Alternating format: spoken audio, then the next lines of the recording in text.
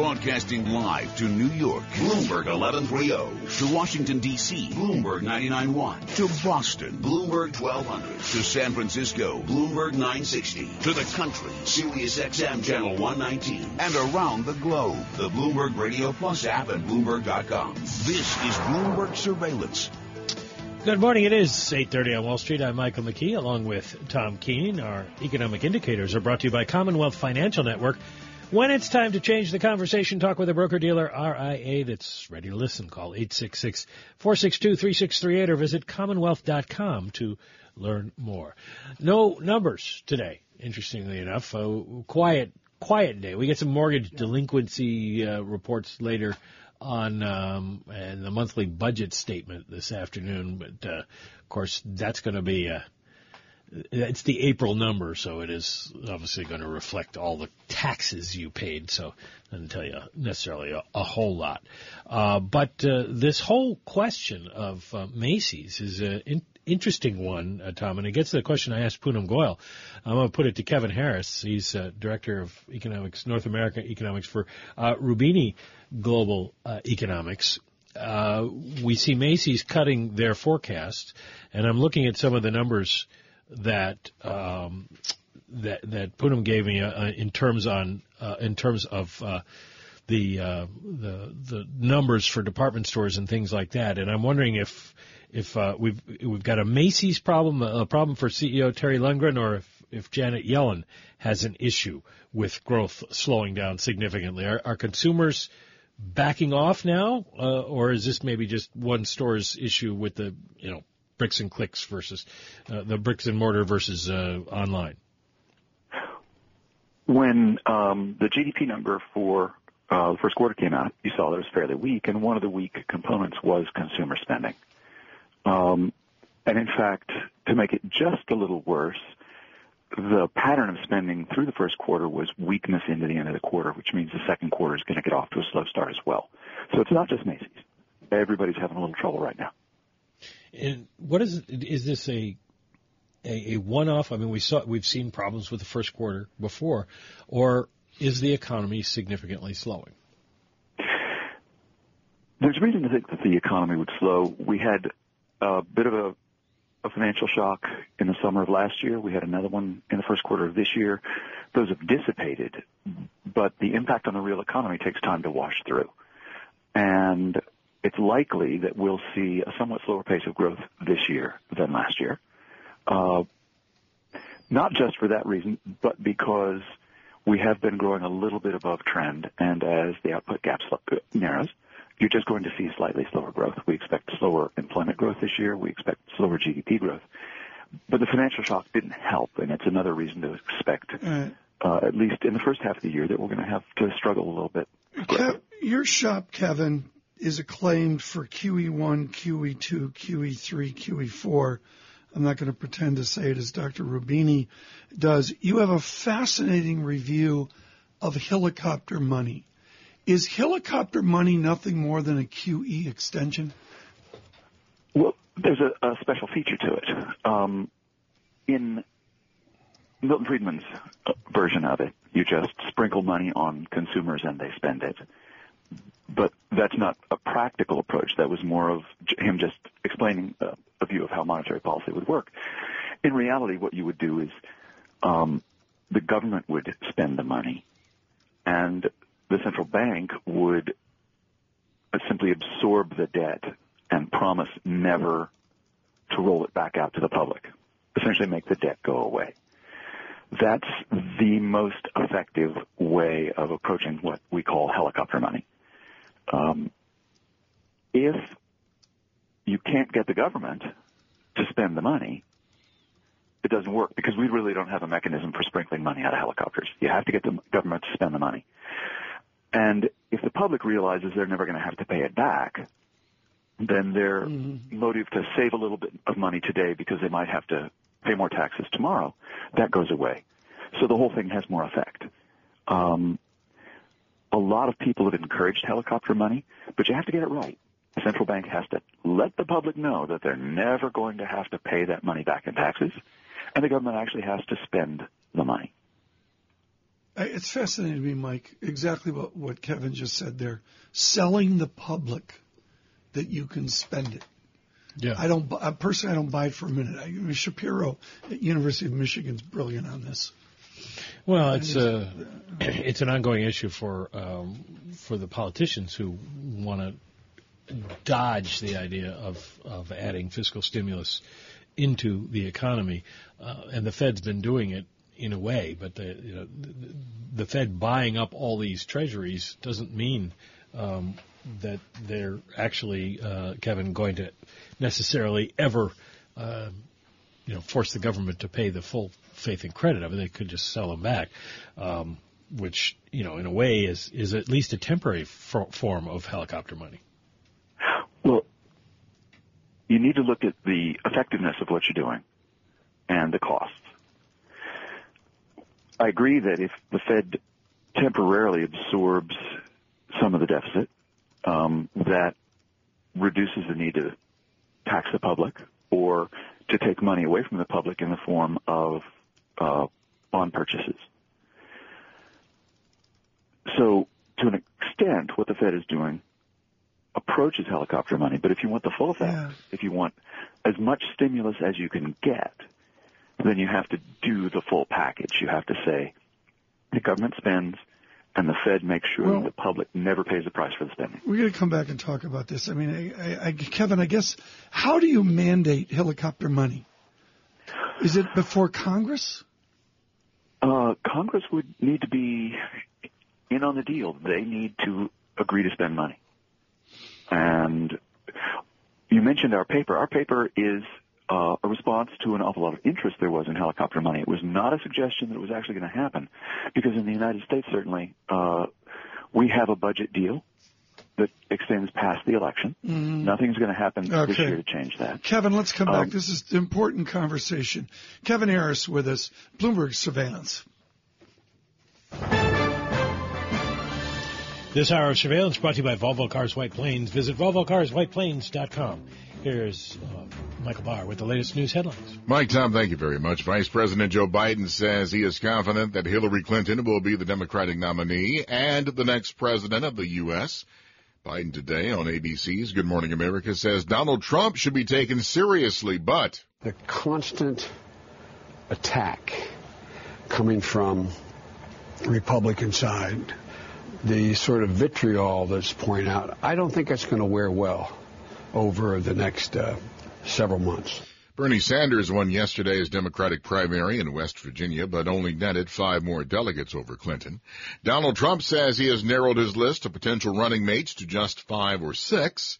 Trump now, with a clear field, won Republican primaries in West Virginia and in Nebraska. Experts say no matter who is elected to the White House in November, the next president will probably face a recession.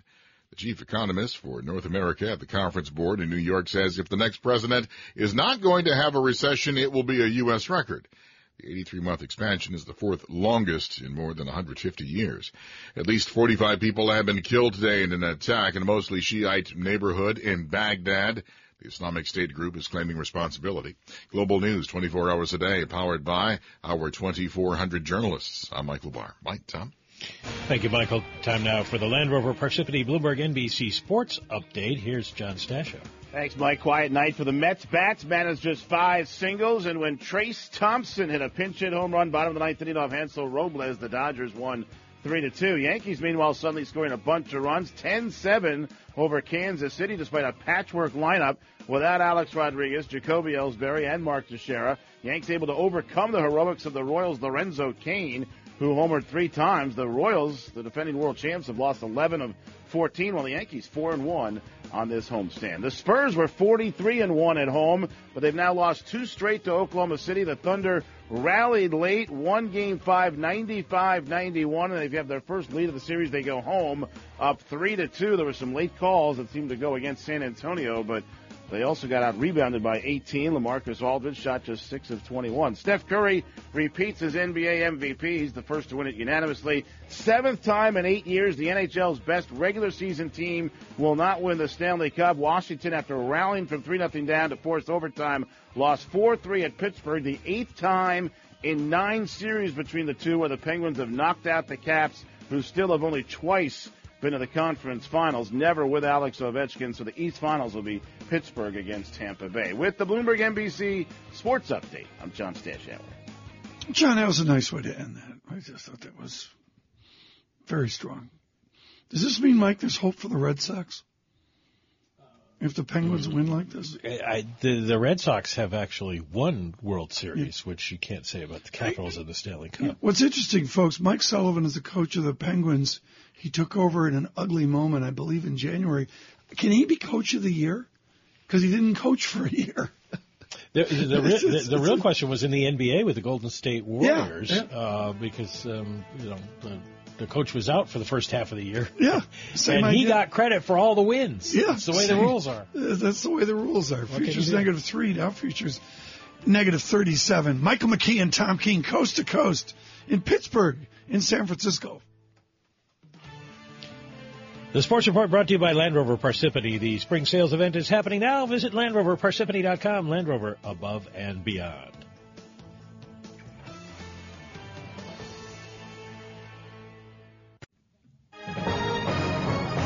Global business news 24 hours a day at Bloomberg.com, the Radio Plus mobile app, and on your radio. This is a Bloomberg Business Flash.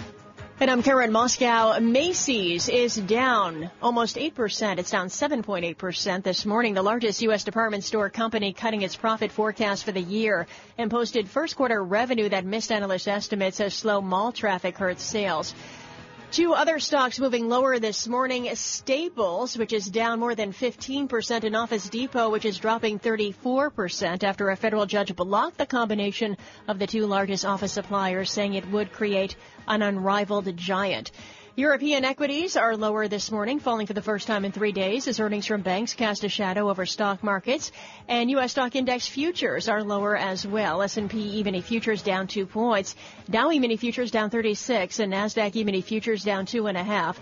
DAX in Germany's down 0.6%. 10-year Treasury up 2/32, the yield 1.75%. NYMEX crude oil up 0.1% or 6 cents to $44.73 a barrel. COMEX gold up 1.1% or $14.10 at $12.78.90 an ounce. The euro $1.1410, the yen 108.76. And that's a Bloomberg Business Flash. Tom and Mike. Karen, thank you so much. It is 8:48 on Wall Street.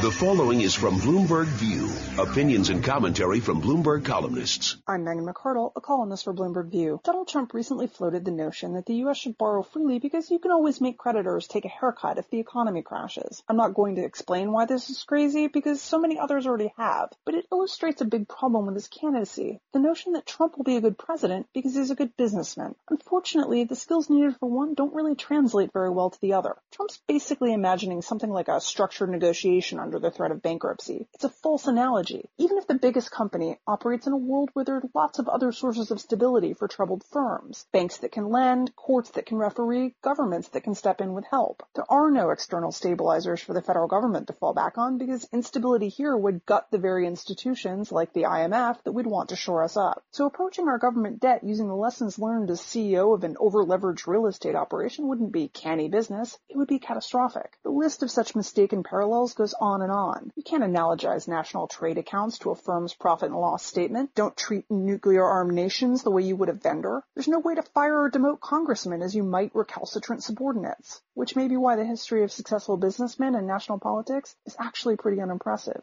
I'm Megan McArdle. For more View, please go to BloombergView.com or View Go on the Bloomberg terminal. This has been Bloomberg View. And Bloomberg View commentaries can be heard hourly weekdays on Bloomberg Radio. We welcome all of you worldwide, coast to coast. Bloomberg 1200 Boston, Bloomberg 1130 New York, 99.1 FM Washington, Baltimore, 960 the Bay Area. All of you on Sirius and XM Channel 119. Kevin Harris with us, Director of Helicopter Money, Rubini Global Economics. We've been talking up a storm, Kevin. Great report. I'm thunderstruck by your chart, which shows all the benefit goes to the United States, a little bit to Japan, and that's about where it ends. Why does helicopter money benefit the U.S. as compared to every other nation? You need to have an output gap that you can exploit. This is not in perpetuity. You can't get this sort of response to helicopter money every time you do it. Only when you have a substantial output gap. The U.S. does. We believe Japan does. After that, you start running out of countries that have large output gaps and that also have the credibility to do this. You'll notice that Greece should fare pretty well. At the far end of the chart, Greece would get a pretty good lift from an increase in government consumption. And that's because their economy has been beaten down so far that they have a huge output gap. That's what you need. You need an economy that's running below potential by a substantial amount. Then you increase demand by government spending. You give an extra lift to that government spending by promising the public will never have to pay for it. And then you get this response. Most countries can't do that. Greece has basically an output canyon ahead of them. You break down the list of countries by GDP rather than political union. So you see some advantages to specific countries in the Eurozone. I just want to pass along this, Tom. The ECB Governing Council member from Austria, Ewald Novotny, said today that helicopter money is a fantasy debate that only creates fear, and it is not doable in the European Union. And I want to pick up on the creates fear part, Kevin, because there's also talk among some within the central banking world that negative interest rates do the same thing. That if you use these kinds of extraordinary measures, it signals to people that there is something really wrong out there, and then they pull back from spending. If the public does not already realize that there's something wrong, then that risk might be substantial. If the public is already convinced that something is wrong, then showing them that you realize that as well probably won't change the outcome very much. You should understand that Mr. Novotny is among the more conservative members of the ECB. He would be opposed to this on principle. Yeah. His analysis might be good, it might be bad, but his starting point is that aggressive policy action is probably not good. That said, in some places, the European Union being a very good example, policy coordination is very hard. And policy coordination is absolutely necessary for the approach to helicopter money that we've described. You have to get lawmakers willing to spend, and a central bank willing to finance at the same time in the same amount for the same reason. What run rate? Excuse me. Just because of time, what run rate of GDP would we need to see to affect the Washington debate to get this theory started? My answers were nowhere near there. No. Well, I don't think so. The U.S. has an output gap that could be exploited, but the U.S. is also growing better than most of the developed world. The debate over fiscal policy is so deeply embedded in the two parties that they have to be looking at huge electoral losses if they don't do something before the debate's likely to change much, I think. I am not a political analyst, but the record suggests this is not going to happen. There is a view in science and in economic policy that the way you make policy progress is for the old guys to die.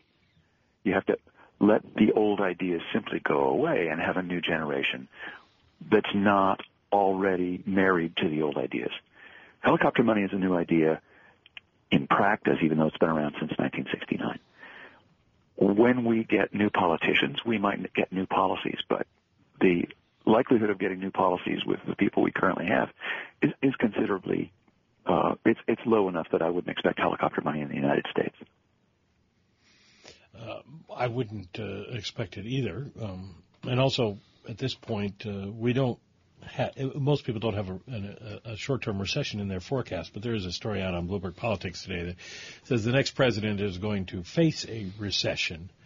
How soon do you see a downturn happening? And I ask that in the context of when it does, what's the Fed going to be able to do by that time?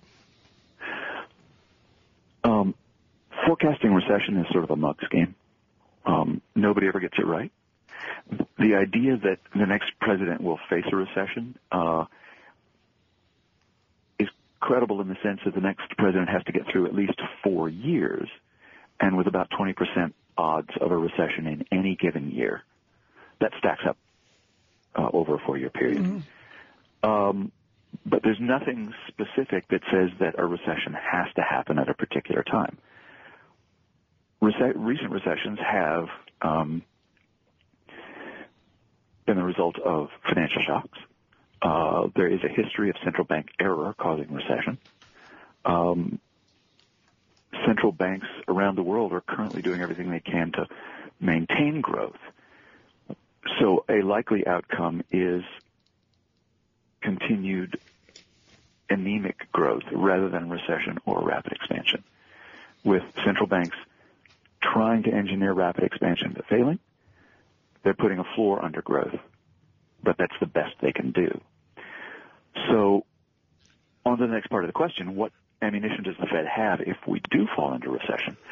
And there are, among policies they've already tried, there are 2 things they can do.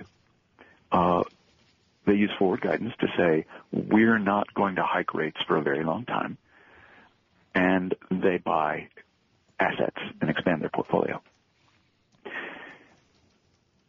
Neither of those is as effective as cutting rates from, say, a 4% nominal level down to 0. That's a lot of juice for the economy. Promising not to hike rates when you're near 0 does much less. We've got just 30 seconds left, Kevin. Paul on Twitter, absolutely disturbing conversation on helicopter money. Damn those savers living within their means. What portion of this discussion is about convincing people to spend money? All of it. Thank you. That's great, Kevin. Thank you. Really important conversation. Kevin Harris with us. Look for this at a podcast. That'll be out at Apple iTunes here in a bit, and we'll get it out on social and all that. We got a huge response to this conversation, Mike. Helicopter money is the last desperate act for the failed Keynesian economics. Oh. Another thought as well. You gotta love that. Love your responses, folks. Pro, con, left, right, we don't care. We just need your love. It's Bloomberg Surveillance.